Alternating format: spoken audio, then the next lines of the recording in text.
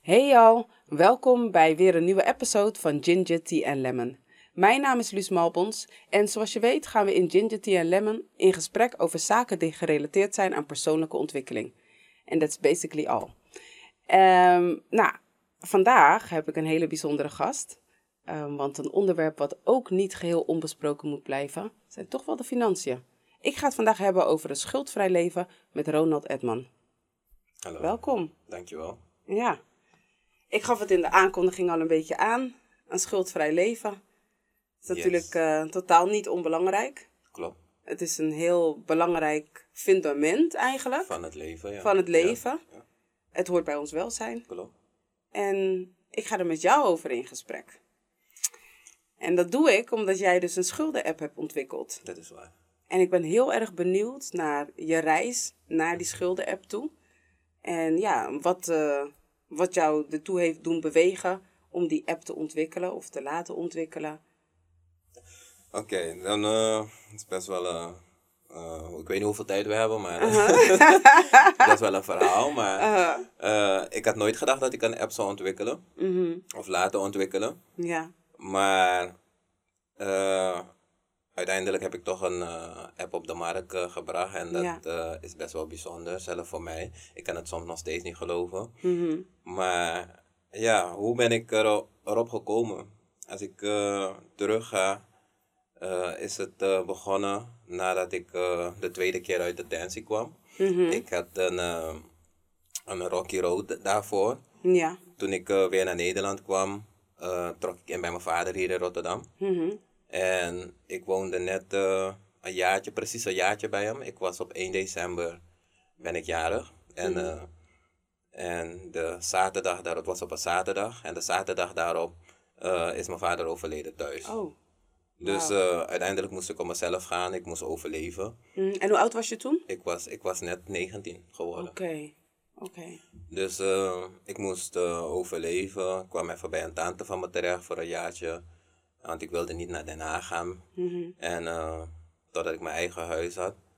En toen heb ik mijn huis geregeld. Alles ging goed. En uiteindelijk, ik probeerde een baan te zoeken. Maar het was best wel lastig. Mm-hmm. Dus ik ben, de straat gaat het veel makkelijker. Ja. Dus ik kwam in contact, mijn vrienden. En hun waren ook ambitieus. Mm-hmm. En we verdienden ons geld dus aan de verkeerde kant van de wet.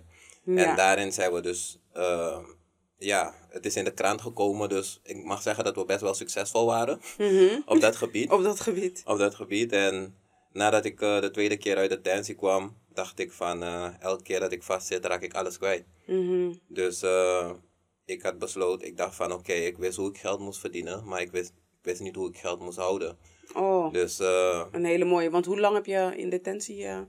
ook nog kort, niet. Ja. De eerste keer 4 maanden en de Ja. tweede keer 1,5 maand. Ja. Maar na de tweede keer was ik vrij op schorsing. Dus ik Oké. heb bijna 3 jaar, 4 jaartjes was ik vrij op schorsing. Dus ik moest gewoon op mijn teentjes lopen. Oké, want dat houdt in dus dat als je dus 1 mistake maakt, Ja. dat je zo weer... En dan Ja. voor hoe lang zou je dan... De eis was 2,5 jaar. Oké. Ja. Dus ik kwam na de tweede keer, dacht ik van oké, ik moet mijn leven anders aanpakken. Mm-hmm. En ik moet al de schulden die ik heb, moet ik vanaf zien te komen. Ja. En ik nam afstand van mijn omgeving. Ik ben Ja. toen naar Den Haag gegaan. En ik dacht, hoe ga ik het aanpakken? En toen ik keek naar mijn schulden, ik dacht van, ik ga dit niet halen. Het Ja. lijkt net als, ik maakte een berekening en het zag eruit net als ik zou 60 jaar zijn als ik mijn schulden had afbetaald. Wow, dat is best... ja. Ja, dus ik dacht van, en toen kwam er iets rebels op me af en ik dacht van, grof gezegd, fuck it, ik kan niks betalen, ik ga ook niks betalen, jullie krijgen niks van een kale kip, kan je niet plukken. Mm-hmm. En toen was ik nog in die mindset en uiteindelijk dacht ik van, nee man, dit is niet hoe ik wil leven. Als ik straks mijn gezinnetje wil hebben, wil ik niet met mijn vrouw thuis zitten en kinderen, dat de deurwaarde aan de deur komt. of Ja, zo. maar wat was... wanneer gebeurde dat, die omslag van... Want van... fuck it, weet je, van een kale kip kan je niet plukken. Ja. Tot het moment van, hey, wacht even, zo kan en wil ik niet leven. Wat was dan, weet je, dat moment? Wat bracht dat inzicht? Ja, dat de deurwaarders aan de deur kwamen. Deurwaarders kwamen aan de deur. En het één goede wat ik van mijn neef ooit had gehoord, dat was dat de andere neef van ons had een keer deurwaarder binnen laten komen. En die deurwaarder was van, dit ga ik meenemen, dat ga ik meenemen. En toen zei hij van, maar het is mijn vaders huis. Als je niet wil dat mijn vader je doodmaakt, zou ik gewoon naar buiten gaan. Ja. En die deurwaarder keek geschrokken en die deurwaarder ging weg. Dus ik had die ook overgenomen. Dus wanneer ze bij mijn moeder aan de deur kwamen, zei ik hetzelfde. Ik zei van, dit is mijn moeders huis. Ik heb niks hier zo. Dus als je niet wil dat mijn moeder je doodmaakt. En dan kijk ik uit de raam, zie ik die deurwaarder weer lopen naar zijn auto. En dan had ik dat soort situaties. Ik was op straat met vrienden. We dachten, we gaan even wat chillen. We maken even een rondje, wat halen. En dan werd je aangehouden door de politie. En dan zeggen ze van, je hebt nog schulden openstaan. We gaan je moeten meenemen. En ik kon niet met dat soort dingen. Ik wilde gewoon vrij zijn. Ik wilde gewoon vrij kunnen leven. En dat soort dingen ze hebben echt die knop bij me omgezet. Van, aanpakken die handel. Ja. Oké, dus daar zat je dan op dat moment. En ik heb een hele dramatische mind, hè. Dus ik zie jou zitten, helemaal op je bed. Zo van, Tsang, wat voor kant gaat mijn leven nu op? Ik wil dit niet meer. En toen? Het was niet helemaal zo, maar... Ja, en net wat ik zei, dus toen ben ik gaan kijken van wat mijn schulden zijn. Ik dacht, ik zou 60 jaar zijn wanneer ik klaar ben. Want om wat voor bedrag ging het? Het ging om 20.000 à 30.000 euro schuld. Ja. En ik dacht van, hoe ga ik dit aanpakken? Wat ik aflos, ik los hier wat af, daar wat af. Water naar zee dragen. Ja, ik zag geen einde. Dus uiteindelijk ben ik mezelf een beetje wat onderzoek gaan doen. Mezelf gaan ontwikkelen, meer gaan lezen. Ik ben heel anders gaan denken, ideeën gaan zoeken hoe ik het kan aanpakken. En toen kwam ik op het idee van, begon ik op papier.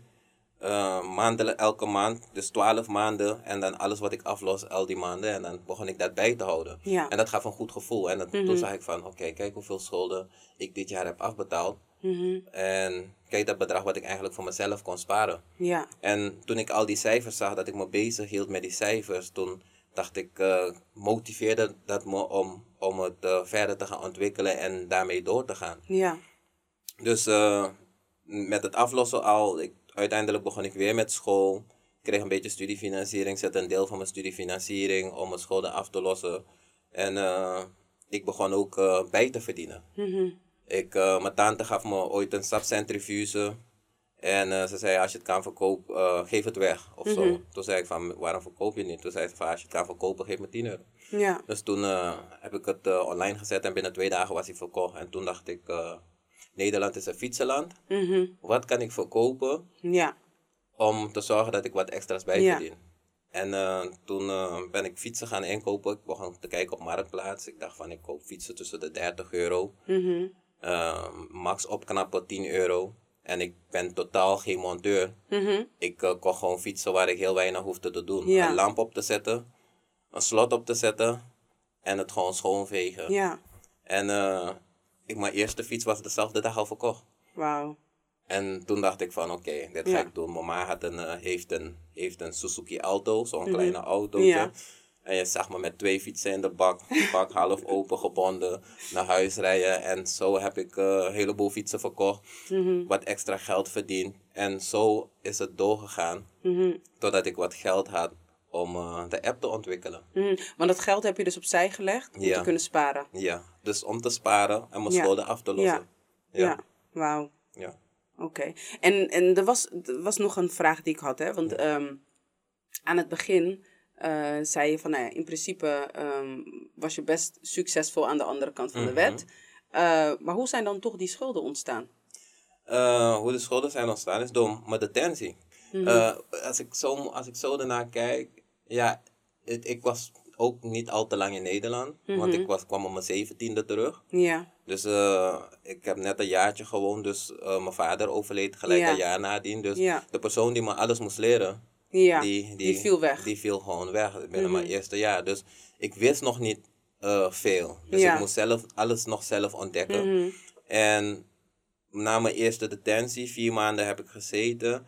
En toen, een vriend van me zei me, toen ik de kans kreeg om te bellen naar buiten, want de eerste 2 weken, niemand wist waar ik was. Ja. Want al mijn vrienden, de vrienden waarmee ik omging, waren ook gepakt. Dus niemand kon melden, ik was spoorloos. Dus na 2 weken had ik contact met met de buitenwereld. En een vriend van me zei me van, kan ik in je huis blijven? Ik betaal de huur. Want ik zei hem, ga naar daar, ik heb daar geld. Ja. Op die locatie heb ik geld. Pak dat geld, zorg dat de huur betaalt. Hij zegt, nee, laat me hier zo blijven. Ik doe het wel. Ja. Ik denk van, oké. Ja, dat is dan nog beter. Nog beter. En uiteindelijk, dat soort dingen zijn niet gebeurd. Mijn vaste lasten, mijn abonnementen zijn ook niet betaald. Mijn abonnementen, vaste lasten, verzekeringen, mijn schoolgeld, alles is gaan oplopen. Ja. Dus toen ik vrij kwam, heb ik geprobeerd mijn zaken te betalen. Maar kort daarna was ik dan voortvluchtig, want dan iedereen was weer gepakt. Ik was 3 maanden voortvluchtig. En ik kon nergens bij, blokkades op mijn rekeningen.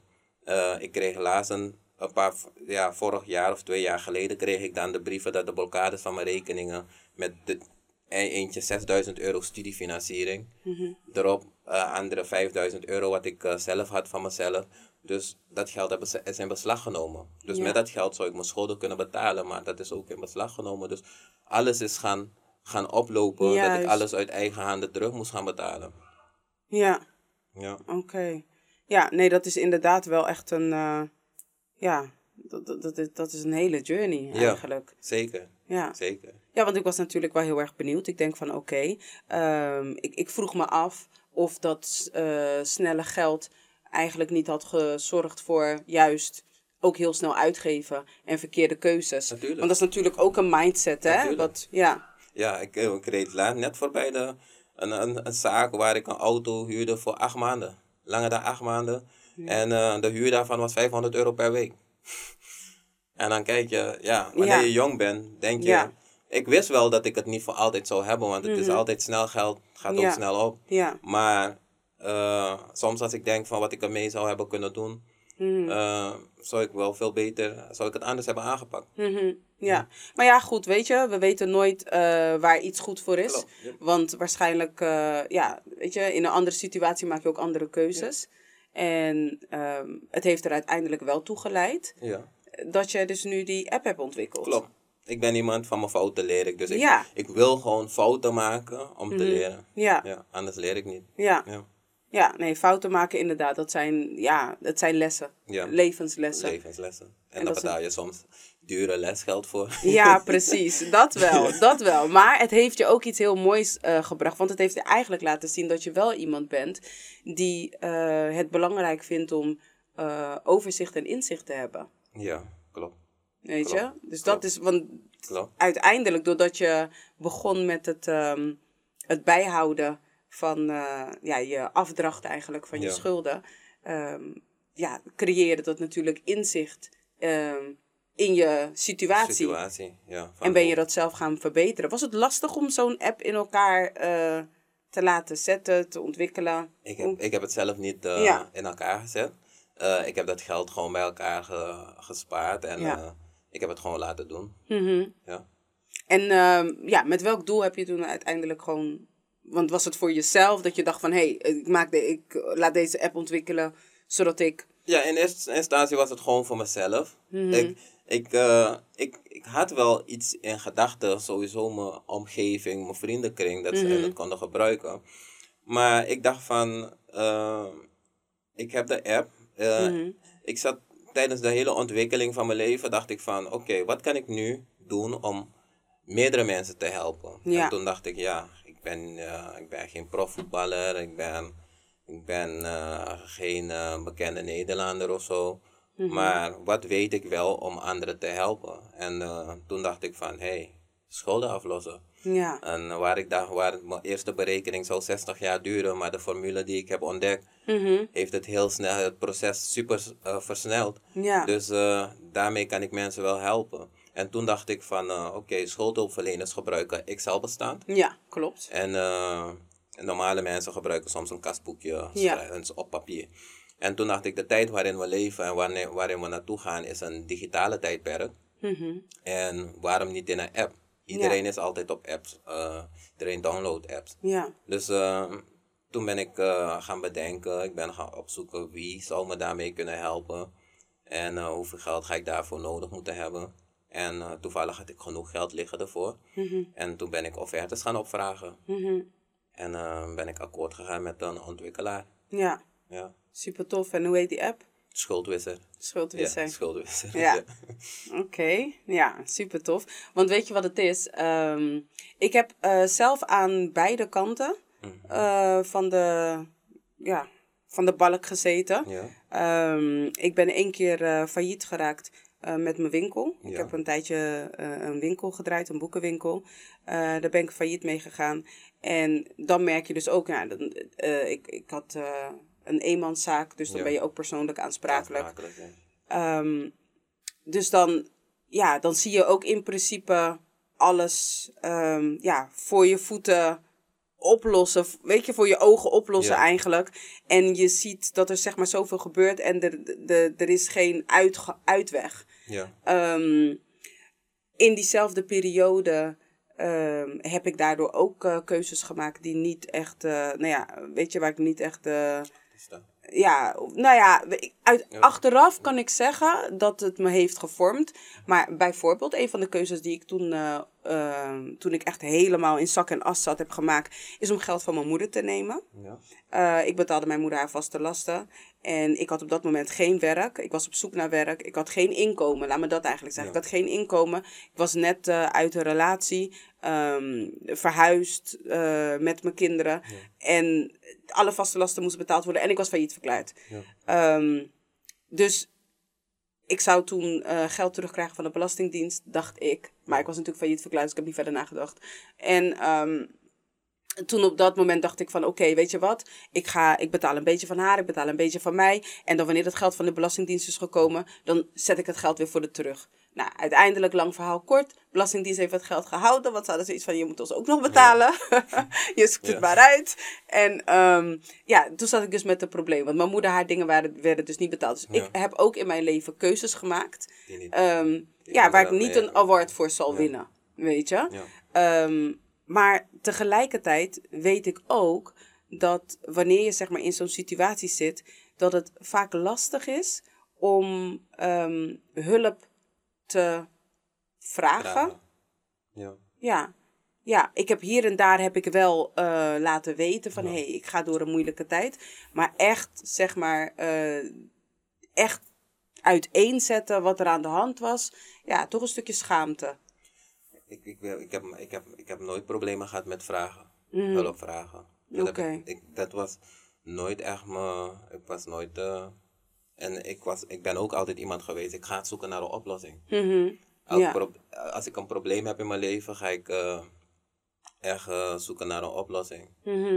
Dus ik heb nooit echt problemen gehad en mijn omgeving weet dat ook van mij. Dus als ik iets heb, ik werd altijd gesteund. Ja. Dus daar had ik, gelukkig heb ik dan een omgeving, mijn moeder, mijn familie, mijn neefjes.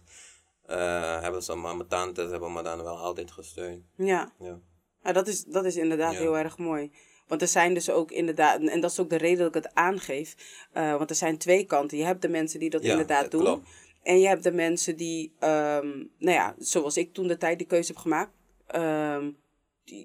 Je directe omgeving wel laat weten. Maar er speelt zoveel meer.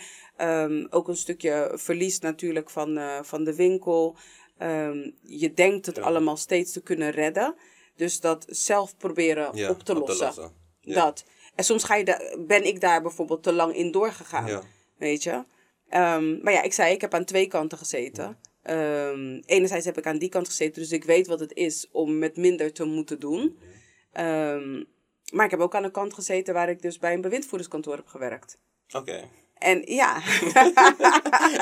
Ja. Dus je dacht, jullie hebben van me afgepakt, nu ga ik ook afpakken. En dan, wie kent deze doelgroep beter dan ik? Hallo? Ja. Dus, maar dat is dus inderdaad ook heel erg mooi. Want daar heb ik natuurlijk ook altijd weer heel veel van geleerd. Weet je? Geloof ik best. En dan merk je dus ook dat, want ik ging dan ook in gesprekken met klanten. En dan merk je dus hoe veel verschillende manieren er zijn waardoor mensen in de schulden komen. Ja.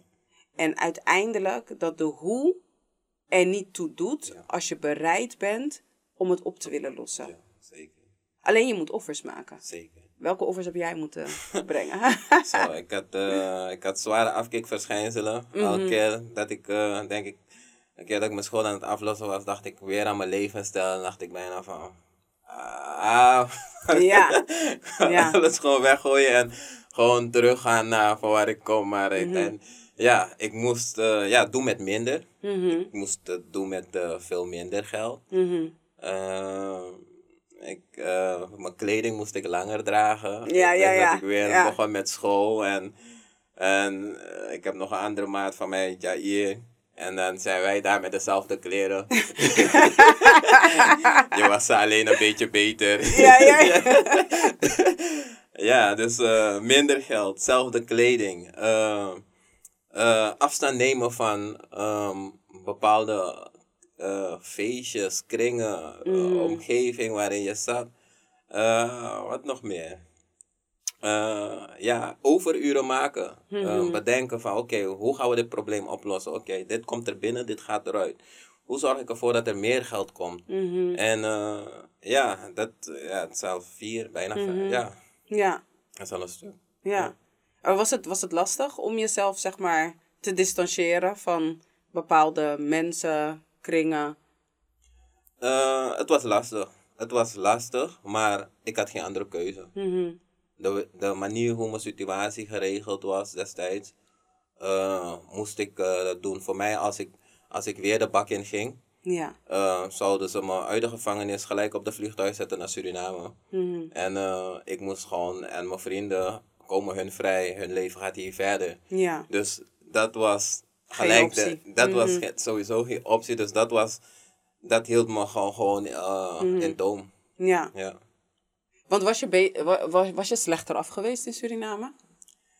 Ik denk het niet. Ik denk het niet. Maar ja, mijn ouders waren hier. Ja. Mijn ouders zijn hier. Ja.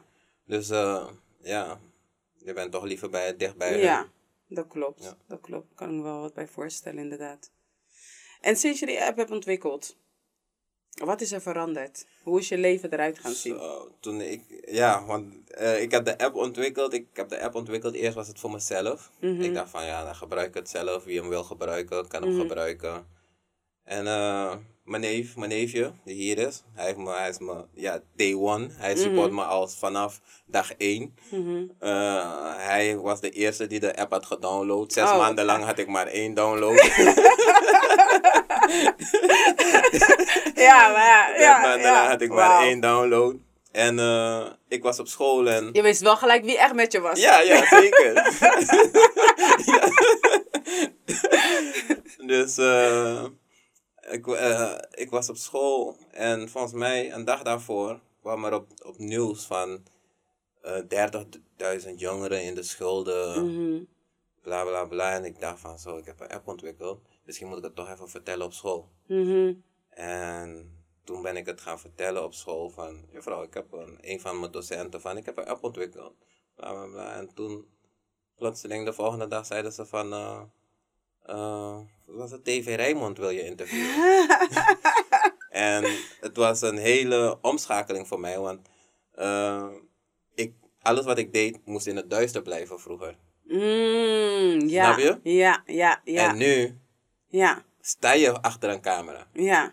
Dus mijn eerste interview was ik super zenuwachtig. Ja. Ik zat met die gedachtes. Ja. En, maar het was best wel spannend. Ja. Het was best wel spannend en ik was de volgende dag op mijn stage. En mijn collega's waren daar van, ik heb je gezien op tv, je was op Rijnmond. En oké, hoeveel apps heb je dan nog? Is je downloads gestegen? Ja. En ik keek in mijn telefoon, ik keek in de App Store. En voor mij had ik de app nog alleen voor Android. Dus ik keek in de App Store.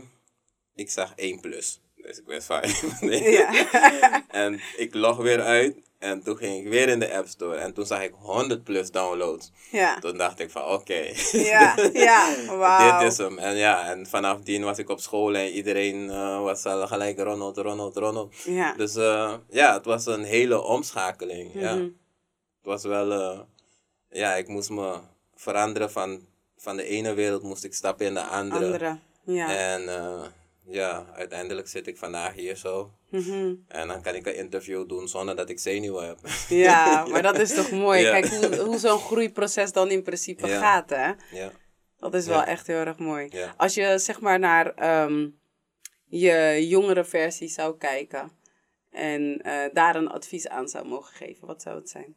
doorgaan. Mhm. Doorgaan. Oké. Excelsior Suriname. Oké, mag ik je Ja. even wat zeggen? Want laat me je eerst uit laten praten. Nee. Praat uit. Ja, sinds Suriname was ik ondernemer. Ik Ja. ben altijd al ondernemend geweest. Mhm. En je ziet het ook veel van de succesvolle ondernemers. We horen pas wanneer ze de booming app of booming uitvinding hebben gevonden. Maar wanneer je ook kijkt naar hun levensroute, zie je dat ze heel veel verschillende ondernemingen hebben gedaan. Dat ze altijd ondernemend waren. En op een dag zal je die hit vinden. Juist. Dus ik zou gewoon zeggen, doorgaan. Ja. Je groeit er wel in. Ja. Ja. Oké, dus dan, ja, nu heb ik je uit laten praten, dus nu kan ik zeggen van, oké, ik geloof altijd heel erg dat we heel concreet moeten zijn in wat we het universum in gooien. Ja. En ik hoor jou zeggen van, oké, je zou tegen je jongere versie zeggen doorgaan, maar jouw jongere versie was toen de tijd op een andere ondernemende manier bezig. Ja. Dus dan zou je dus eigenlijk het iets concreter moeten maken met het doorgaan. Aan welke kant? Want ik bedoel, specifiek. Ja, kijk, op dat gebied, als ik eerlijk moet zijn. Kijk, de criminele pad is geen. Er is altijd hoe moet ik het zeggen? Een tragische einde eraan. Niet iedereen komt de gevangenis in en kan eruit komen en vertellen als mij. Ja. En, maar ik zou niet zeggen dat je soms niet even kan snoepen en eruit kan stappen. En dat ik zeg van, hey, als je wat kan pakken, pak het en dan hou ermee op. Zet het dan in iets goeds. Dus ik kan niet, als ik hier zo ga zitten en zeggen van, ja, ga niet de criminele pad op of doe dit niet en bla bla bla, dan lieg ik. Ja. Ik zou het zelf niet meer doen. Ja. Maar ja, ik zou gewoon zeggen, wees voorzichtig. Stap er gewoon snel uit. Ja, Want iedereen, soms je omgeving, stap eruit, zet het in positieve of investeer het in positieve dingen. Waarvan je beter wordt. Ja. Waarvan je beter wordt, ja. Ja. Ja, oké. Ja, want als ik bijvoorbeeld naar mijn jongere versie kijk, en eigenlijk is die versie niet zo heel erg jong hoor, want ik heb mijn deze lessen in ieder geval ook al wel op toch wel latere leeftijd gehad. Ja. Maar toch, ieder moment dat je nog niet gegroeid bent, of dat je niet door een bepaalde les heen bent gegroeid, is het nog steeds je jongere versie. Dus al is het gisteren. Als ik vandaag iets nieuws heb geleerd, ben ik iets meer gegroeid. Als ik die vraag aan mezelf zou stellen, dan denk ik dat ik zou zeggen, wees transparant. Dit is ook trouwens mijn woordje voor 2021. Ja, transparant. Wees transparant. Want door transparant te zijn, kunnen mensen je helpen. Zeker. Weet je? Zeker. En transparantie zet ook een stukje trots, die eigenlijk onnodig is. Die verkleint het in principe. Ja. Want ik heb daar denk ik wel heel veel last van gehad. Ja, daar heb je gelijk in. En dat sprak ik ook nog met mijn neef in de auto. Van, sommige mensen zijn hoe moet ik het zeggen, veel te zelfverzekerd.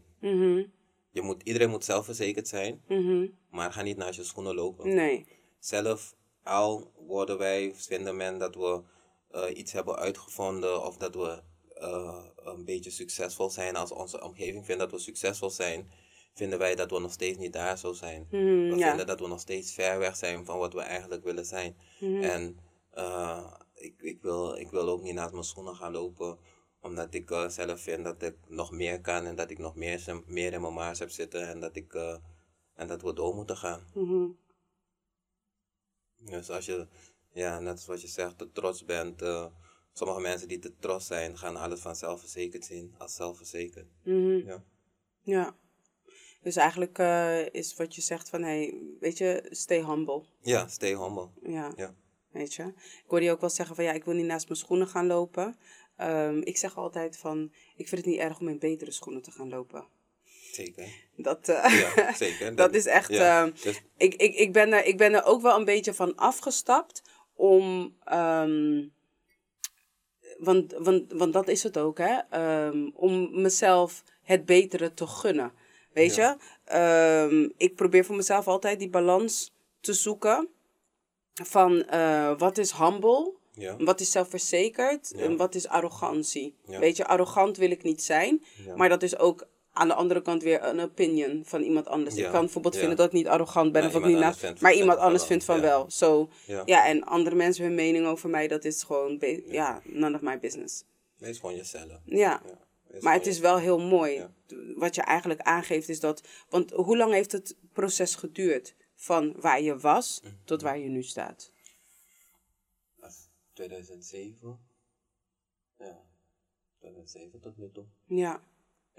2007 tot nu toe. Dat is een mooie rit. Ja. Echt een rit. Helemaal veel vaker in mijn gezicht gestompt. Tot nu toe, ja. Zeker. Ja. En ik vind dat ik, na alles wat ik heb doorstaan, dat ik, wat ik tot nu toe heb opgebouwd, dat ik toch wel trots mag zijn. Tuurlijk. Van hoe ver ik nu mag ben gekomen, na alle obstakels. Zeker weten. Ja. Dus het was een lange rit. Maar de groei is er. Ja. Nee, zeker weten. Je moet zeker weten trots op jezelf zijn. Trots zijn begint, juist altijd bij jezelf. Ja. Weet je? En dat gaat weet je, het heeft te veel trots. Is natuurlijk beperkend. Ja. Maar te weinig trots is dat ook. Ja. Weet je? Ja. Dus het is echt die balans. Die balans, balans, precies. Weet je, alles heeft een keerzijde. Nou, ik vind het in ieder geval een hele mooie reis. En de reden waarom ik het heel erg belangrijk vind om het over financiën te hebben, is omdat, we zeiden aan het begin van het gesprek al, het is een heel belangrijk fundament. Ja. Het heeft te maken met ons welzijn. Ja. Op het moment dat je je financiën op orde hebt. En kijk, ik bedoel, misschien zijn er mensen die luisteren die zeggen, ja, maar ik heb geen schulden. Weet je, ik heb geen... Nou, oké, prima, dat kan. Maar je hebt vast wel vaste lasten. Ja. En als je meer wilt dan alleen maar werken om je vaste lasten te kunnen betalen. En to live another day. Als je meer dan dat wilt, dan is het ook heel goed om zeg maar de app te downloaden en te kunnen kijken van oké, hoe kan ik meer inzicht creëren? Ja, want zolang je het ziet, je ziet wat er maandelijks binnenkomt, dan ben jij er tevreden mee. Waar geef je het dan uit? Als je bijvoorbeeld doelen hebt. Daarom is het belangrijk om ook doelen te hebben in je leven. Ja. En als je die doelen hebt, kan je daar naartoe gaan werken.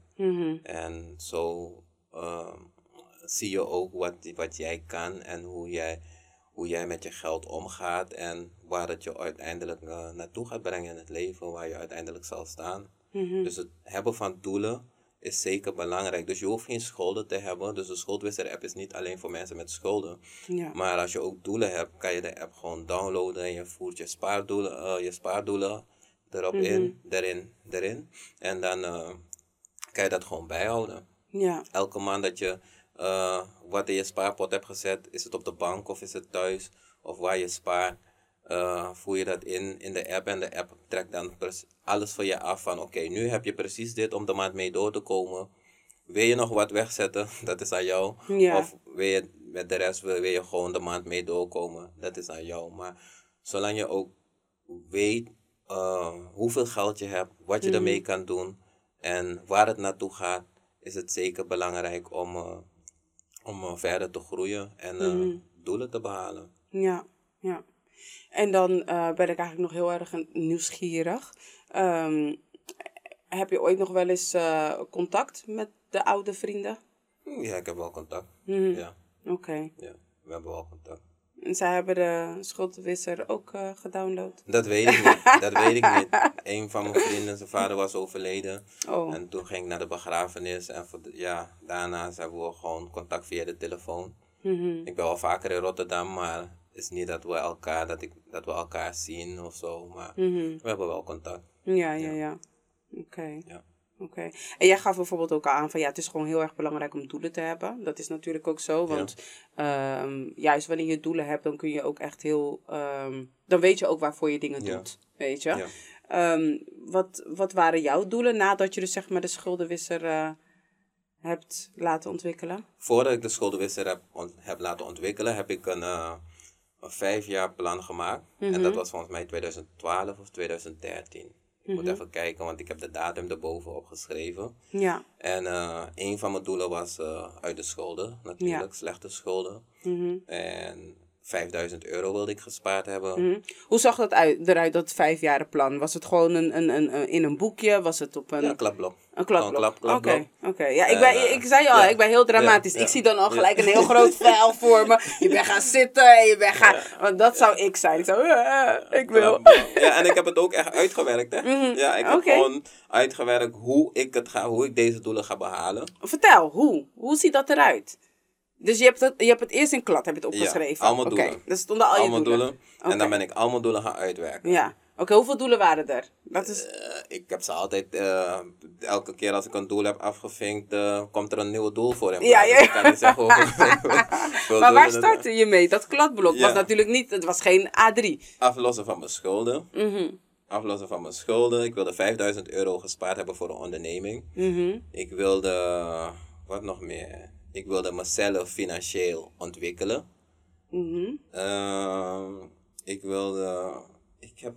Mijn opleidingen wilde ik afmaken. Dus volgens mij, er zal nog eentje zijn, nog iets. Ja, maar dat was het ongeveer. Ja. En toen ben ik het gaan uitwerken van als ik mijn opleiding niet haal, ben ik 22 nog steeds niveau 2 of 3, denk ik van, dat is schandalen. Kijk, dus ik moet het halen. Ja. Dus wat gebeurt er als ik het niet haal? Oké, wat gebeurt er als ik het haal? Ja. Waarop moet ik me voorbereiden? Als ik het makkelijk wil halen, hoe zou ik dan mijn lesstof moeten voorbereiden? Dus je bent gaan plannen eigenlijk. Ja, echt gaan plannen. Je bent per doel gaan plannen. Van oké, dit is mijn opleiding. Dit is de duur. Ja. Zo oud ben ik wanneer ik hem gehaald heb. Dan heb ik dat. Dat is, oké. En daarnaast, dat geld hetzelfde. Hoe ga ik dat geld verdienen? Hoeveel zet ik aan de kant? En als ik het niet haal, oké, waar ben ik? Ja. Dus uiteindelijk ben ik dan gaan uitwerken. Wat gebeurt er als ik het haal? Wat gebeurt er als ik het niet haal? Wat zou er gebeuren als je het niet zou halen? Had je een plan B? Of was... Dan zou ik teruggaan naar vroeger. Dus ik moest het halen. Je moest het halen. Ja, er was geen plan B. Er was geen plan B, ja. nee. Oké, maar dat is goed. Dat is goed. Ja. Ja, natuurlijk. Plan B, als ik de ene opleiding niet werd aangenomen, dan ga ik voor die opleiding. Ik had wel...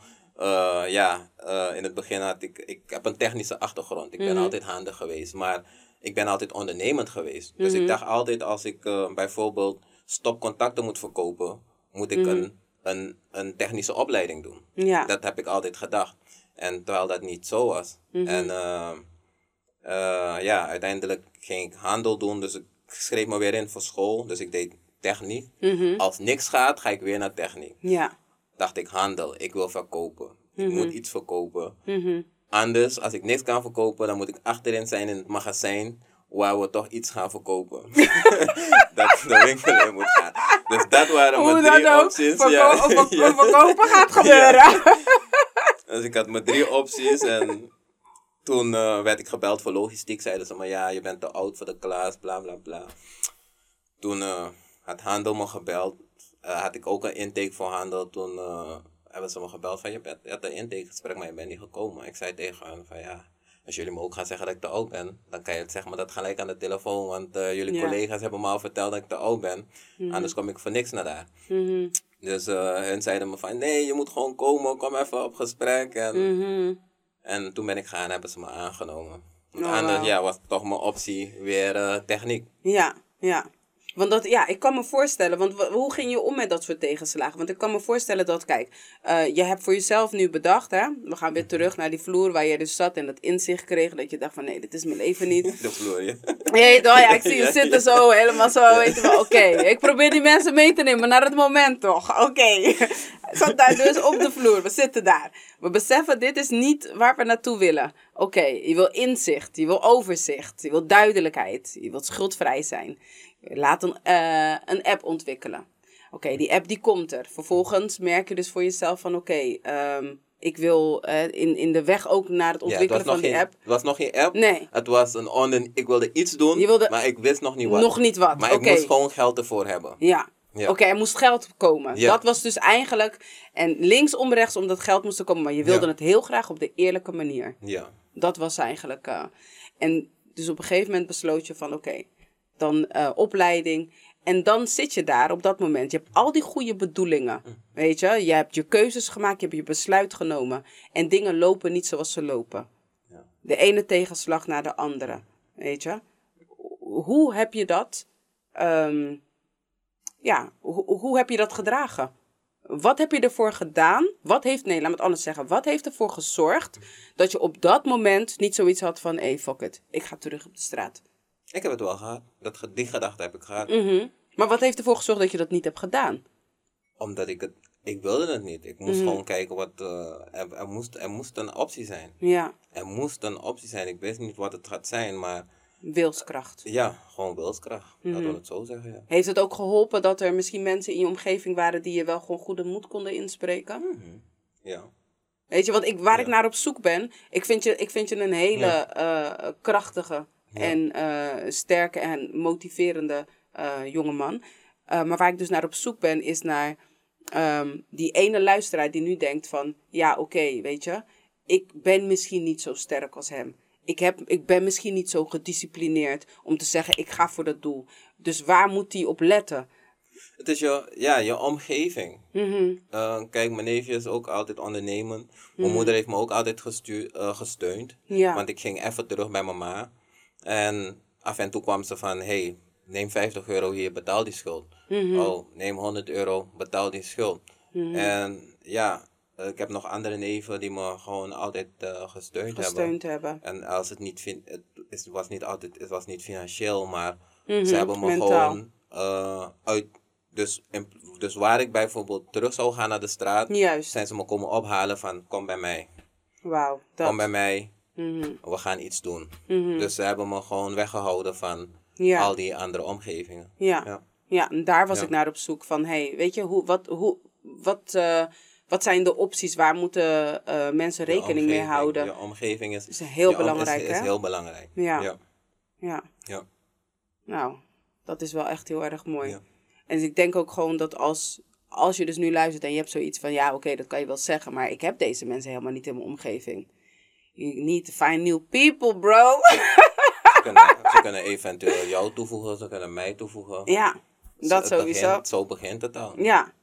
Want je moet echt mensen hebben die gewoon in jou kunnen geloven. Ja. En soms, wat me ook is opgevallen, dat ik de meeste gesprekken aanga met mensen die ik niet eens ken. Ik ken ze niet eens persoonlijk. Ja.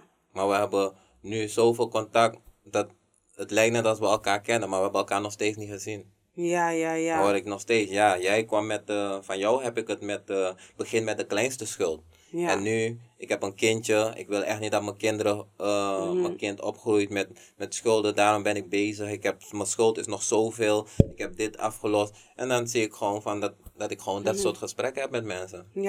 Ja, dat is heel mooi. Want het ding is inderdaad dit. En dat stukje hebben we nog niet aangeraakt, maar het is wel een hele belangrijke. Uiteindelijk, je begint ermee, want je doet het voor jezelf. Ja. Want jij zit erin, jij hebt het gecreëerd. Maar uiteindelijk doe je het voor je nageslacht. Ja. Als je kinderen hebt, als je later kleinkinderen krijgt, achterkleinkinderen, you name it. Ja, klopt. We zouden met z'n allen toe moeten naar een community En startend bij onszelf natuurlijk. Die zorgt voor waarin generational wealth. Juist. Ja. Herhaal het nog een keer, want ik denk niet dat die mensen die hebben gehoord. Ja, naar de omgeving die zorgt voor generational wealth. Juist. Ja. Vertel. Ga er dieper op in. Ik wil Ja, graag dat dat, zijn- want ik bedoel, ik kan veel praten. Hè? Maar ik wil het Waar graag van jou. moet ik verder Ja. gaan naar mijn plan of naar generational wealth? Ik wil dat Wat stuk daar- van die generational wealth Ja, ik uitdiepen. kan mensen niet zeggen wat ze moeten doen, maar wat Nee. ik zelf doe, ik koop fysiek goud en zilver. Ik spaar mijn geld, een deel van mijn geld spaar ik in fysiek goud en zilver. En dan is het geen oorbellen of sieraden, het is gewoon goudbaren of goudmunten, zilvermunten. En het heeft altijd bewezen dat het door de jaren heen altijd is gestegen. Ja. En zou ik vandaag overlijden, ik heb nog geen kinderen, maar dan weet ik dat mijn moeder en mijn familie toch wel wat hebben aan wat ik daar heb. Als ze het willen gaan verkopen, doen ze dat. Ja. Daarnaast zoek ik investeringskansen waar ik dan uitbetaald word in rente. Vroeger deed ik dat door mensen geld te lenen. Ik had bijvoorbeeld 3 potjes. Eén voor kleding, eentje voor een investering en eentje misschien voor mezelf. Cadeautjes, ja. Cadeautjes voor verjaardagen. En als iemand naar me toe kwam, zei ik van kijk, ik heb op dit moment geen geld meer. Want ik heb een afspraak met mezelf dat alles wat in mijn potje gaat, is daarvoor bedoeld. Het heeft al een bestemming. Dus als ik uit mijn investeringspot geld moet pakken om jou te lenen, mijn investeringspot geld moet met rente terugkomen.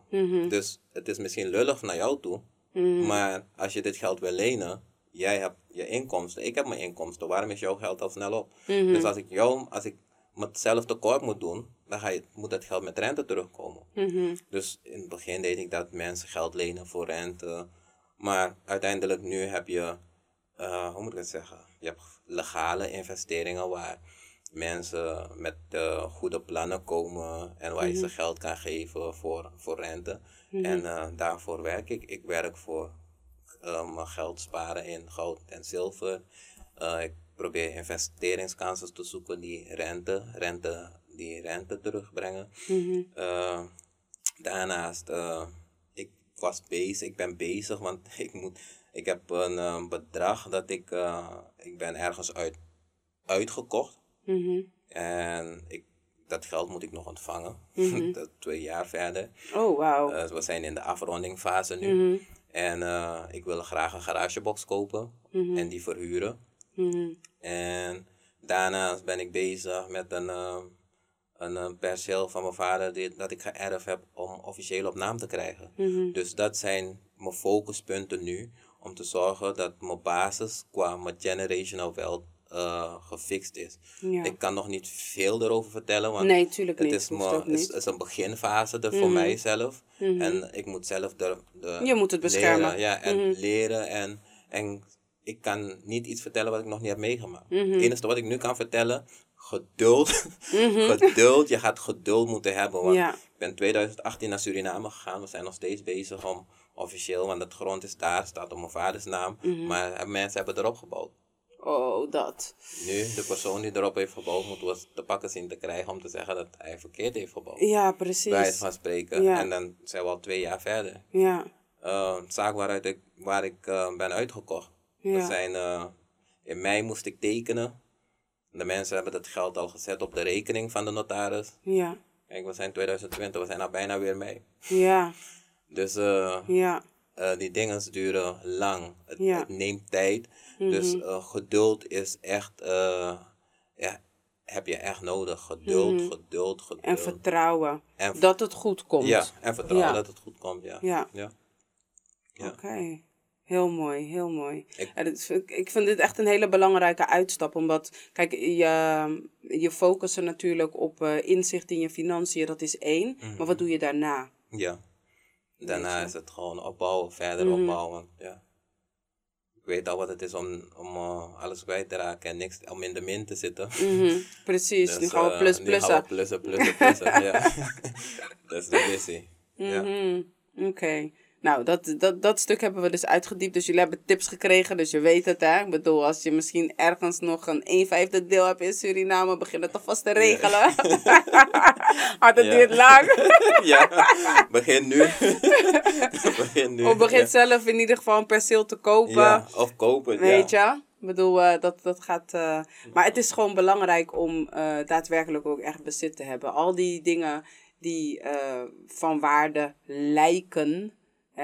merk kleding, merk schoenen, dure horloges, et cetera. Dat was vroeger. Wanneer nu mensen geilen op... misschien, ik weet niet of ik dat woord mag zeggen, maar... Je hebt het al gezegd. Nee, het is het niet kopen erg. van schoenen, Ja. dure jassen en zo.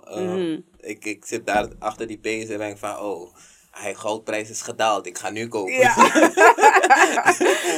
ja. Zo'n investering komt klaar. Van mij kunnen we hierin wel zetten, even kijken wat de kansen zijn. Uitzoeken. Ja. Dus dat is mijn focus. Ja, en een hele goeie, een hele terechte ook. Ik koop af en toe wel nieuwe kleding, maar ik investeer meer dan dat ik kleding koop. Ja. Maar dat is ook wat ze zeggen, toch? Er was een tijdje terug zag ik ik weet niet of het echt een meme was, maar ik zag iets voorbij komen op social media. En dan zag je dus zeg maar een stel wat heel duur gekleed was. Ja. En dan stond eronder dat zij dus arm zijn. Dan zag je een stel wat gewoon casual gekleed was. En they are rich, weet je. En dan zie je een stel wat erbij loopt, waarvan je echt zou denken van oké, weet je, die schoenen lijken wel afgetrapt, noem maar op. En dat zijn de biljonairs. Ja. Want die kijken niet naar merkkleding. Ja. Die hoeven niet de naam van een ander op hun kleding. Ja, dat is waar. Per se te hebben staan. Je kan iets mooi vinden, tuurlijk. Ja, tuurlijk. Weet je? Als je het mooi vindt. Ja, als je het mooi vindt. Maar, moet je het wel kunnen permitteren. Ja, maar ook dat zijn dus keuzes. Ja, het zijn keuzes. En kijk, in jouw geval, zeg maar, met voordat je de app hebt ontwikkeld, jouw verhaal is net iets anders. Ja. Hoe het is gegaan. Iedereen zijn verhaal is anders. Maar soms heb je dat er ook... Ik heb natuurlijk ook dat stukje bij de bewindvoering gehad. En dan hoor je ook heel veel verhalen van mensen die gewoon echt zeggen van... Ik wilde gewoon leuke dingen kopen. En ik besloot dus gewoon om mijn vaste lasten niet te betalen. Weet je? Fase, en dat is menselijk. Die fase kan je hebben. Ja. Je kan die fase hebben, vind ik. Maar als je dan beseft dat het je ook dieper in de put brengt. Dat je een keer gewoon halt moet roepen daarna. Juist. Van oké, nu tot hier en niet verder. Been there, done that. Nu moeten we het even anders gaan aanpakken. En dan kan je wel zeggen, deurwaarders, ja, maar ze verhogen. En bla bla bla. Ja, als je iets koopt en iemand moet zo lang wachten op zijn geld. Precies. Wat verwacht je? Ja. Tuurlijk. Als ik iets zou verkopen en ik moet zo lang wachten op mijn geld, wil ik ook wel dat iemand dat geld voor me gaat halen. Als ik het zelf moet gaan halen, dan ga ik weer doen wat ik moet. Dat is niet de bedoeling. Dus, dan moeten ze blij zijn dat nog een deurwaarder komt. Maar, Ja. Maar ik snap het. Het is natuurlijk ook overdreven wat die deurwaarders doen. Maar dat is ook weer hun business. Ja, dat is hun business. Ja. En daarom blijf uit hun business. Juist. Ja, blijf uit hun business. Ja, als er een hele belangrijke boodschap is, dan is het wel echt deze. Blijf uit de business van de deurwaarders en de incassobureaus. Je hebt niks te zoeken daar. Zeker. Ja. Heb je er ooit wel eens aan gedacht om juist die kant op te gaan? Om te zeggen van oké, er zit best wel business. Er valt wel wat te halen. Juist. Soms zitten we te denken van we gaan een incassobureau. We gaan een incassobureau starten, maar nee, volgens mij is het ook wel hard werk hoor. Ja. Al die mensen die eigenlijk niet reageren, post niet openmaken, et cetera. En mijn neef, hij zei het ook, hij heeft service en veiligheid gedaan. En hij had het niet verwacht, maar soms moest je dan kaartjes controleren. En dan zie je dat die mensen gewoon de arme mensen eigenlijk loeren in de bussen. Oh. Dat ze echt doelgericht komen van, als ik kijk naar je gezicht, we gaan die man gaan we sowieso aanpakken. En hij kon er niet mee leven. Daarom is hij ook nu ook fulltime ondernemer. Ja. Hij kon daar niet mee leven van. Zo, deze mensen zoeken gewoon. Je ziet gewoon doelgericht en het is gewoon niet mijn ding. We zijn bezig met schuldwissen. Juist. Dan, Voelt het niet goed om... Nee. Dus hij zegt, zelfs soms moest hij mensen gewoon zeggen van, geef me gewoon je kaartje. Doe net als ik het heb gecontroleerd. geef ik je terug. Gewoon om mensen te matchen. Want soms kom je daar en die guy is van, mijn geld is op en ik ga echt naar mijn werk. Kan je me alsjeblieft matchen? En, hij kan het begrijpen. Ja, want dat is het ook. Hè. Eigenlijk wordt... kijk, we hebben de niet-kunners en de niet-willers. Ja. Dat is een onderscheid in. Ja. De mensen die niet willen... Ja, dat zijn de mensen die het er gewoon bewust naar maken. Die zijn niet van plan. Die willen gewoon lang leven de lol. Ja. En we hebben de niet-kunners. Ja. Soms was een niet-kunner ooit eens een niet-willer. Ja. Want het was lang leven de lol. Maar dat komt ook gewoon omdat er een stukje scholing... een stukje financiële educatie mist in de opvoeding. En het is niet dat ze het niet kunnen. Ze hebben, net als wat we weer zeggen, niet de juiste omgeving. Ja. En ze weten niet waar ze moeten kijken voor de oplossing. Net als wat je zegt, we hebben het niet in de ik moest mijn inspiratie zoeken in boeken. Dus daar heb ik mijn grootste inspiratie gevonden. Welke boeken las je? Rich Dad Poor Dad. Ja. Heb ik gelezen. Van mij heb ik bijna alle boeken van hem gelezen. Ik heb wel eentje van Donald Trump en met Robert Kiyosaki ook. Waarom we willen Kiyosaki, dat je rijk wordt. Ja. Ken je dat spel, The Red Race van Kiyosaki? Ja. Ook een hele interessante, en dat is super interessant. Ja. En wat nog meer? Je hebt boeken van macht en verleiding. Het heeft allemaal ermee te maken, want al die veel succesvolle mensen, verleiding is eigenlijk, hoort erbij. Hoort erbij, zelfs als het om aflossen van je schulden. Soms moet je op een manier met je baas omgaan. Soms kom je op een werkplek en je denkt, dit is niet mijn plek. Maar je moet gewoon acteren om het eigenlijk te houden, want je wil je schulden afbetalen. Juist. Ja, we kunnen het ons ook niet permitteren om... Ja, dat is ook dat ding. Want het hebben van schulden... of het hebben van te weinig inkomen voor het leven wat je wilt leiden... zorgt ervoor dat je ook eigenlijk in een emotionele mindere positie komt... Of tenminste, ik moet het anders zeggen. Je komt in een positie die ervoor zorgt dat jij je niet altijd kunt gedragen zoals dat je je voelt. Ja. Je kan niet... Ik weet dat ik bijvoorbeeld... Ik heb jarenlang in de gezondheidszorg gewerkt. En ik was als jong meisje heel erg assertief. Ben ik nog steeds, maar de ruwe kantjes zijn er een beetje van af. Maar daar heb ik dus destijds in een vergadering gezeten. En ik geloof dat ik toen... ik was niet eens zo super jong. Ik woonde toen samen met de vader van mijn zoon. Hij werkte, ik werkte. We hadden geen schulden. Ja. En ik ging naar het werk en ik geloofde dat ik alles kon zeggen wat ik dacht. Ja. En als ik iets niet wilde, dan dacht ik ook van, dan hoor je dat van mij. Dus ik weet nog, die dag, we zaten in een vergadering en ze waren dus werk aan het verdelen. En op een gegeven moment zei de leidinggevende tegen mij van, oké, Luus, dan denk ik dat jij dat en dat en dat gaat doen. En ik keek hem aan en we zaten in die vergadering met, ik denk, een mannetje of... het team was ongeveer 12 man groot. En ik keek hem aan en ik zei tegen hem, wie ik? Nee, dat ga ik niet doen. Ben je gek of zo? En zei hij, ja, dat ga je wel doen.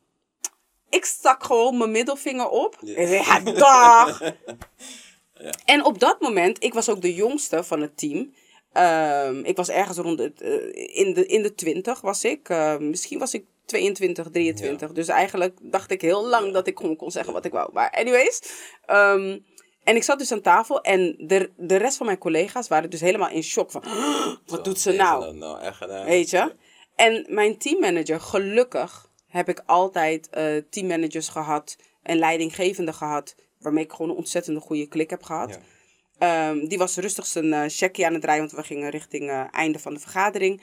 En hij zei tegen me, hij draaide zijn checkie, hij zei tegen me... Nou Luus, er zijn mensen voor minder ontslagen. En toen zat ik en toen dacht ik, ontslagen? Nee, we kunnen ontslaan. Je kan mij niet ontslaan. Ik dacht eigenlijk, jij kan mij niet ontslaan. Hoezo kan je me ontslaan? Maar omdat ik wist dat ik mijn werk goed deed. Ja. Maar ook, ik had ook geen angst om ontslagen te worden. Ja. Ik had geen schulden. Ja. Ik wist dat ik overal terecht... Ja, weet je, ik wist dat ik overal terecht kon, dus ik had die zorg niet. Ja. Het ding is, wanneer je schulden hebt... of wanneer je te weinig inkomsten hebt... dan heb je die luxe niet. Ja. Dan word je eigenlijk gedwongen, of je moet jezelf kunnen dwingen om voor een bepaalde periode in ieder geval ook uit te kunnen zitten waar je misschien op dat moment niet wilt zijn. Ja. En dat heb ik ook. Eigenlijk dit jaar ben ik een paar maanden heb ik mijn contract stopgezet bij Kruidvat. Ik kreeg een stage daar van mijn school. En eigenlijk door mijn hele verandering heb ik overal waar ik stage heb gelopen een baan aangeboden gekregen. Ook een baan gehad, maar mijn laatste was bij de Kruidvat. En toen vroeg die manager... Een drogisterij, want we gaan geen sluikreclame maken voor deze mensen, hè? Oké. Anders moet ik ze erin taggen en dan... Ja, een drogisterij. En hij vroeg me een keer van... Ze hadden hulp nodig om de winkel om te bouwen. En toen vroeg hij me van, kan je op weekend komen? Ja. En ik zat te denken van, oké. Ik ben al mijn leven ben ik weer aan het opbouwen. Het gaat goed. Maar wat zou ik eigenlijk zaterdag doen? Ja. Niks. Ja. Toen dacht ik, ik weet, vroeger zou ik zeggen, hey, stage nooit zaterdag. Stage dag, dinsdag, vrijdag. Maar ik dacht van, niet meer dan nodig. Ja. Ik dacht van, ik zou toch niks doen. Ik heb gezegd van, ik kan gewoon komen helpen. En ik ben hem gaan helpen en hij zei van, hey, ik ga zorgen dat je wordt aangenomen. Je bent wel iets ouder. Maar we gaan gewoon zorgen dat je wordt aangenomen. Ik ga zeggen dat je echt wil en dat je echt goed bent. En sindsdien ben ik daar gebleven. En uiteindelijk nu, de laatste jaren, hij moest weg, de manager. Dus er zijn 2-3 andere managers gekomen, tot aan de laatste, tot nu. En ik heb een aanrijding gehad. Ik ben aangereden door een auto in januari. Oh, jeetje. Dus ik zat in de ziektewet. Ja. Dus door mijn hele reïntegratie klikt het niet met de nieuwe manager. Oh, jeetje. En de situatie, dus ik dacht ook gewoon van, weet je wat, laat me stoppen daar. Want het is niet gezond voor mij, niet gezond voor hun. Want ik maak het zo moeilijk, zij willen me ook lastig maken. Vandaar dat ik ook heel weinig post op over schuldwisser, omdat alles wat ik doe, letten ze op me. Ja. Dus ik heb dus uiteindelijk besloten om voor mezelf te beginnen. Dus nu ben ik lekker aan het inlopen. Ik voel me gewoon vrijer. Ik voel me gewoon vrijer. Ik denk dat het de beste keuze is dat ik ooit gemaakt heb. Ja. Ik moest wel even, want mijn neefje heeft me ook erop gezet. En uiteindelijk dacht ik van, hey, dat is mijn background, daar kom ik vandaan, techniek. En het is niet dat ik het niet kan. Dus we gaan gewoon klussen. Ja, want je bent nu met een andere onderneming gestart. Ja, dus ik heb een busje gekocht. Hij heeft een busje gekocht. Dus alle gereedschap hebben we gekocht. En we hebben geïnvesteerd in onszelf. En we zijn nu al, agenda is best wel druk. Ja. Oké. Ja. Wauw, en hoe heet dat klusbedrijf?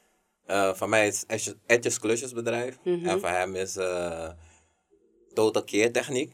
En we helpen elkaar met grote klusjes. Als hij grote klusjes heeft. Net als gisteren waren we op grote klus, dan doen we het samen. En iedereen zijn eigen klus. Ja. Ah, netjes. Ja. Nou, je gaf het al aan. Je bent heel erg ondernemend. Ja. Altijd geweest. Altijd, ja. En dat laat het ook maar nog steeds zien. Dus financieel heb je een goed inzicht in je zaken. Zeker. Dat is gewoon hartstikke stabiel. Je investeert. Dat is wat het je ook geleerd heeft. Je bent bezig met je andere ondernemingen. En je bent niet te beroerd om in jezelf te investeren. Want dat is natuurlijk... Klopt. Ja. En als je je schuldenprobleem aanpakt, je financiën aanpakt, dan zou je dat hetzelfde kunnen doen. Ik heb nooit gedacht dat ik weer de techniek in zou gaan. Ja. Ik dacht, laat iemand het maar fixen voor me. Ja. Laat iemand het maar fixen. Ja. Maar ik weet dat ik het kan. Dus dan ga ik, als iemand het niet kan fixen, kom ik het wel fixen voor je. Ja. Ja, want dat is ook een ding, hè. Meerdere inkomstenbronnen. En uit je comfortzone stappen. Ik wilde het niet doen. Ik weet dat ik het kan, maar gewoon luiheid. Denk ik gewoon van, nee, laat iemand anders het gewoon doen, joh. Maar uiteindelijk ben ik zelf daar zo.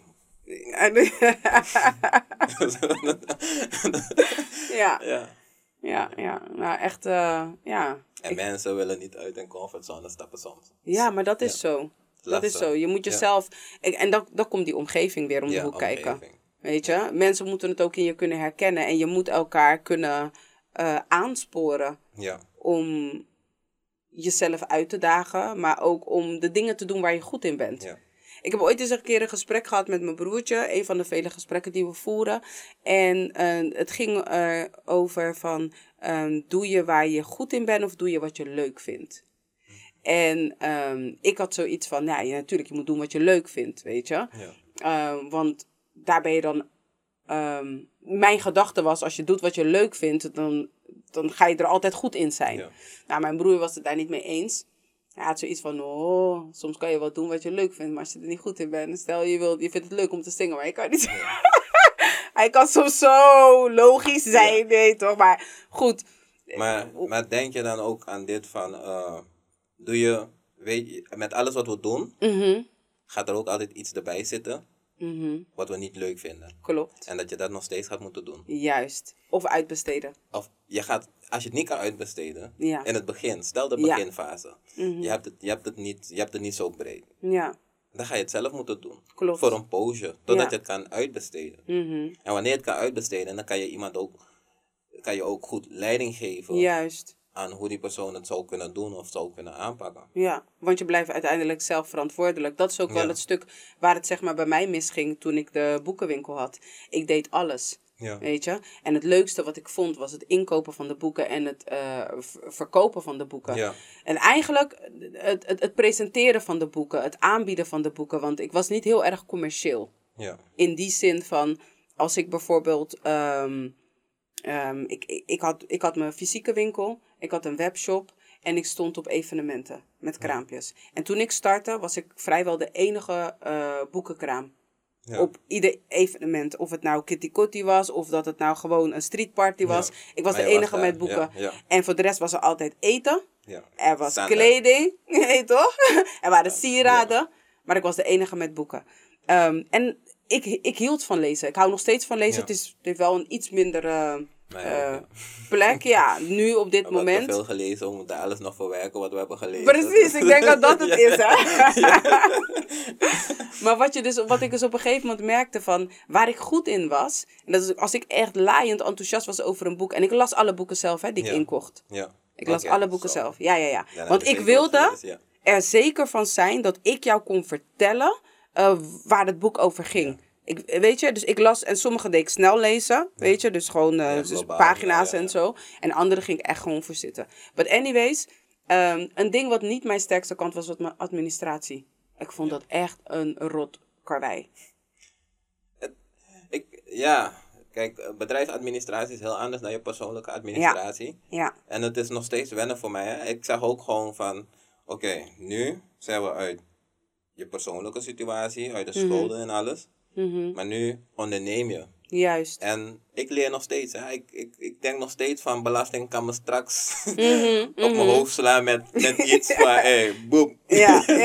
2000. Want je hebt het niet goed gedaan. Maar ik probeer het zo goed mogelijk te doen en ik kijk het maar aan. Maar ik heb nog steeds altijd in mijn achterhoofd, want je kan belasting echt niet vertrouwen nu op de Nee, klopt. Nee, je kan het echt niet. Nee, dat is waar. Ja. Ja. Nee, dat klopt. Dus bedrijfsfinanciën is zeker belangrijk. En ik denk dat het ook wel beter is om het uit te besteden. Maar als je het niet kan uitbesteden in het begin, dan is het wel belangrijk om het zelf gewoon bij te houden. Maar ik vind het ook wel belangrijk, want je gaf ook aan van, weet je, wanneer je er zelf mee start, dan kun je daarna aan iemand anders uitleggen hoe je dat vind ik een hele belangrijke. Want als je boekhouder fouten maakt, kan je Juist. gewoon zeggen van, maar dit klopt niet. Ja, je moet wel Dit weten. klopt niet, Ja. Dit klopt niet. Je mag iets uitbesteden, maar je moet er nog steeds kennis van hebben. Je bent nog steeds verantwoordelijk. Ja. Je bent nog steeds eindverantwoordelijk. Dus een belastingdienst heeft er geen oren naar als je gaat zeggen, ja, maar mijn boekhouder. Ja, nee. They don't care. Nee. Weet je? Ja, je gaat moeten betalen. Het Ja. bedrijf staat op jouw naam, toch? Ja. Oké, dus dan zijn we bij jou voor de rekening. Ja. Weet je? Dus dat is wel iets waarvan ik moest leren van, oké, dit vind ik niet leuk. Maar je moet het toch doen, weet je? En ja, dat is met alles. Ik bedoel, tuurlijk, wanneer je hebt gewerkt, is het leukste gedeelte natuurlijk wanneer het geld op je rekening komt. Ja. Dat is het leukste. En ik vind het nu wel leuk, hè. Ik vind het nu super leuk mijn geld bij te houden. Want als ik zie wat ik bijvoorbeeld in een jaar verdien. met alles, als ik alles gewoon bijhoud, dan denk ik van, god damn, heb ik dit gewoon echt voor elkaar gekregen? Ja.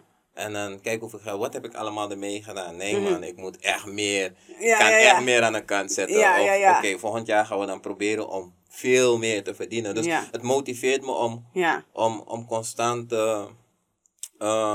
beter met mijn geld om te gaan en er ook beter op te letten. En die millionaire mindset.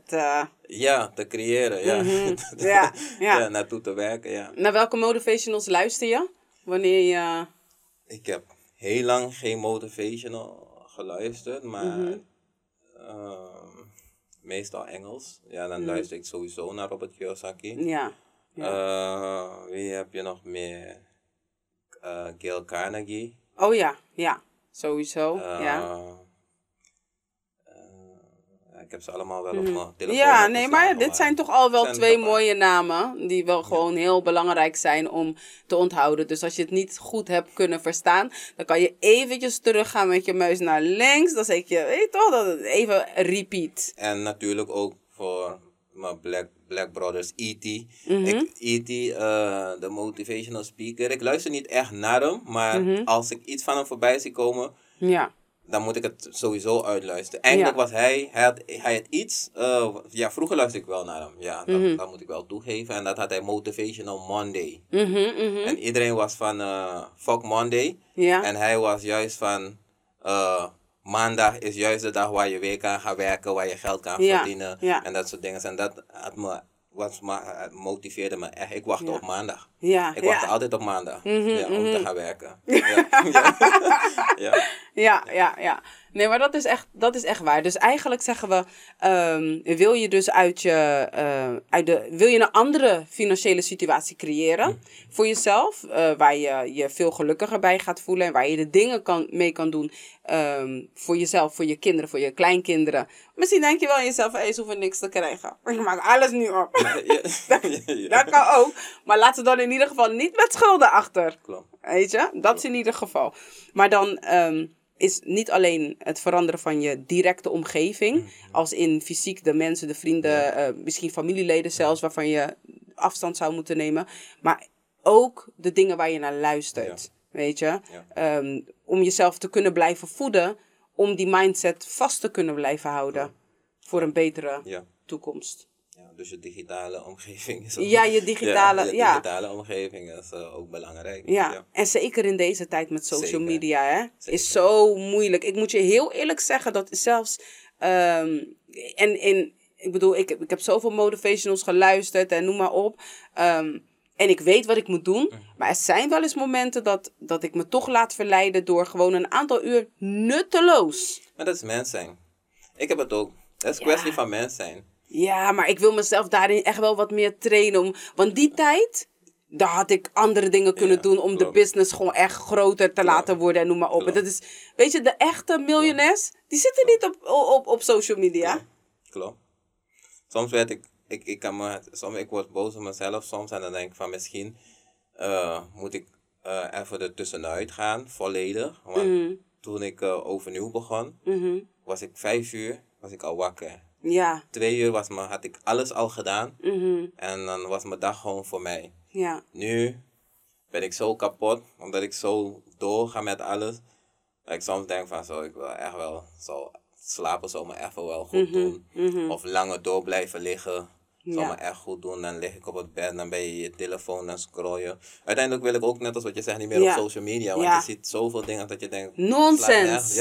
Weet je, mensen maken er een issue over van waarom noemen ze zwart. Ja. Weet je, en dan heeft het gewoon 3000 reacties of zo. Dat je denkt, en dan ben ik die chick die dom, want dan ben ik die app, hè. Niet die mensen die reageren. Ik ben die app, hè, want ik ga door al die reacties heen. Ja, ik ook soms. Dus ik zit dan commentaar te leveren van zo, die mensen echt chill. Ik ben chill, want ik zit hier gewoon zo mijn tijd ervoor doen. Weet je? Het is ergens goed voor, want je doet eigenlijk onderzoek en je kijkt naar wat de meeste reacties zijn. En, kijk, weet je? Dus ik ben eigenlijk wel goed bezig, hè? Oké. Kijken wat de crowd wil. En, precies. Maar het is marketingonderzoek. marketingonderzoek. Klopt. Ja, oké. Nee, geef me niet nog meer excuses om dat te doen. Nee, alsjeblieft niet. Ik heb dat voornemen. Ik zei al aan het begin van het gesprek, 2021 heb ik een woord. Ik probeer ieder jaar, niet bewust, laat me het anders zeggen, want ik doe nu net alsof ik er bewust op ga zitten. Ieder jaar is er altijd wel een bepaald woord wat de leidraad neemt in mijn leven. Nee. Voor dat jaar of voor dat moment. Of het kan soms ook gewoon in een bepaald kwartaal zijn. En toen ik dit jaar startte, toen was transparantie heel erg een ding. Ja. En toen dacht ik, ja, weet je, het komt ook terug in mijn podcast, weet je. Ja. Ik ben gewoon transparant met mensen. En ik probeer ook gewoon, weet je, juist vanuit die transparantie te kunnen creëren, weet je. Ja. Maar dat betekent ook dat ik dus voor mezelf, om dat te kunnen waarborgen, moet zeggen, ja, dan moet je bepaalde dingen gewoon laten, weet je. Ja. Niet doelloos gaan zitten. Ik hoorde je net trouwens wel even iets zeggen over, soms ben je wel echt hartstikke kapot en zo. Mm-hmm. Mijn advies aan jou zou zijn, als ik zo, ik ben zo vrij om advies aan jou te geven. I asking. Bezuinig nooit op je rust. Klopt. Bezuinig nooit op je rust. Als je op alle dingen wilt bezuinigen, andere dingen wilt bezuinigen, is dat prima. Maar je hebt maar één lichaam. Klopt. Weet je? En het ding is, ik weet niet eens meer in welk boek ik dat had gelezen. Maar daar hadden ze het dus over dat Google dus ook echt een rustplek heeft gecreëerd voor hun ondernemers. Oh, ja. Ja. Omdat in andere tijden waren er motivators die altijd zeiden van ja, weinig slaap. Een echte ondernemer die slaapt niet, die gaat door, maar dat is niet waar. Nee, een echte ondernemer slaapt genoeg. Zijn. Ja. Precies. Als ik wel mijn rust pak ik gewoon mijn rust. Hè.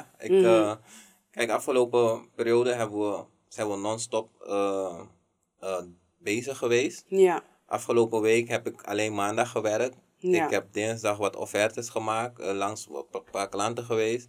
En voor de rest van de week heb ik het er gewoon van genomen. Mm-hmm. We zouden gisteravond naar de studio gaan met wat artiesten. En vandaag zouden we hier, ik was het al bijna vergeten totdat jij daarom doe stuurde, ik dat. Want ik wilde in mijn agenda kijken, maar ik dacht, waar heb ik het opgeschreven? Mm-hmm. Ik wist het niet meer. Maar daarom doe ik dat, omdat ik weet. Ik dacht, ze zei dat ze me nog een herinnering zou sturen, dus ik wacht even op die herinnering. Dus toen die herinnering binnenkwam, zei ik van, we gaan door moeten gaan. Ja. Dus na vandaag is het gewoon weer rusten. Even uitrusten. En volgende week is het gewoon weer knallen. Ja. Nou, ik ben super trots op je.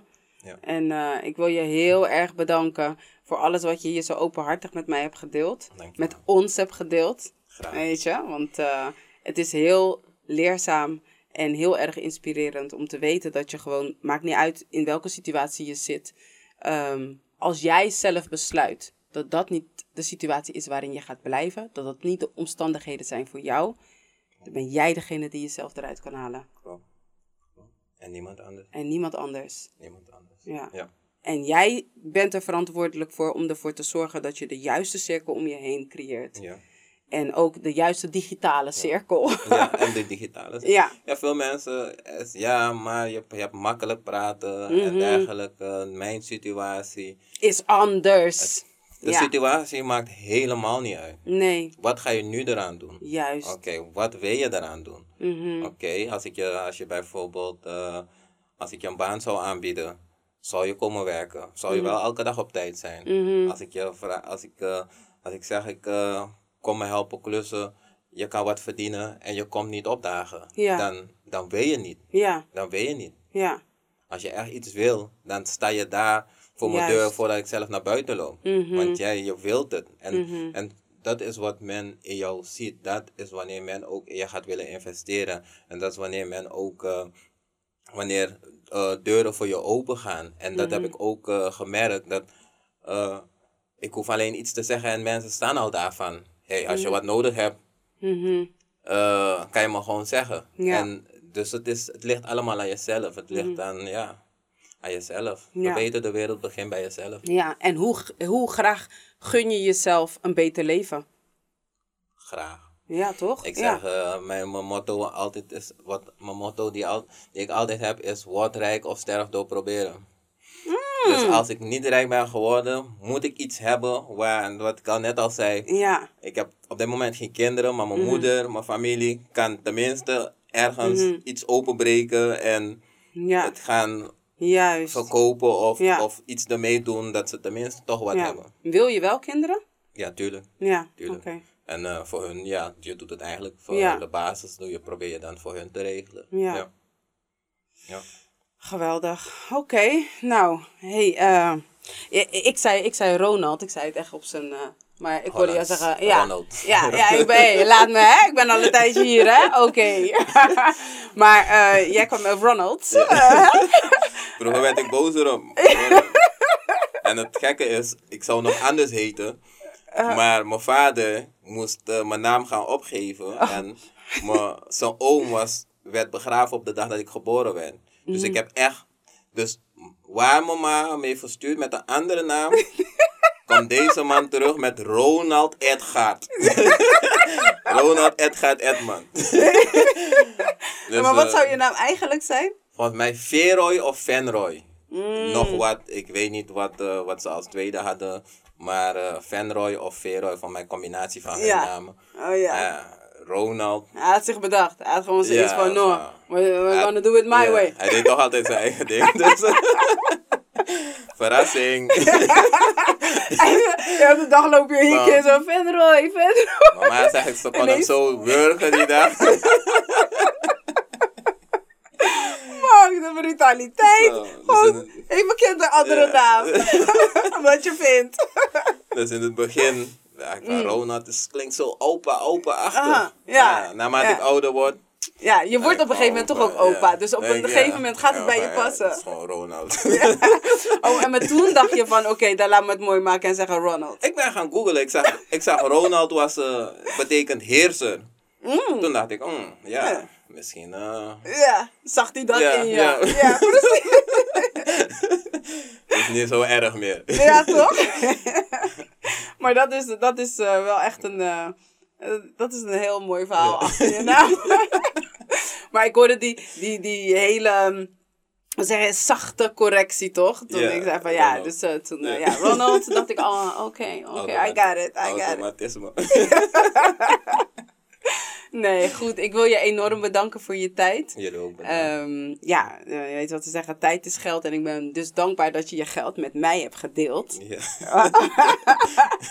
En dat het maar meer mag rollen en dat, ja, weet je, ik wens je gewoon echt alle succes toe, man. Dankjewel. Ja. Ik hoop ook dat ik wat informatie heb kunnen geven waar mensen wat aan hebben. Ja, En hopelijk dat ze wat eruit kunnen halen en kunnen toevoegen aan hun leven. ja. Ja. Ik hoop het niet, ik verwacht het.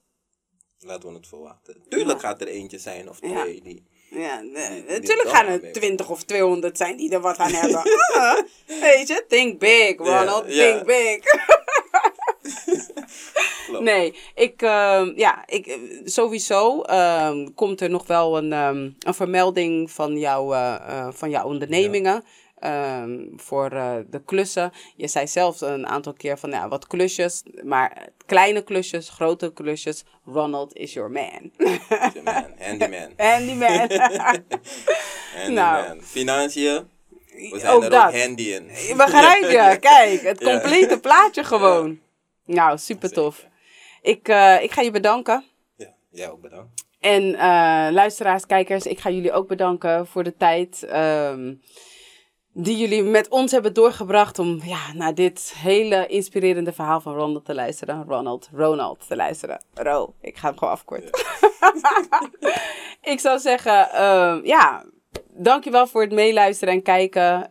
Laat zeker weten wat je ervan vond. Als je vragen hebt, zoek Ronald op. Dat gaat helemaal goed komen.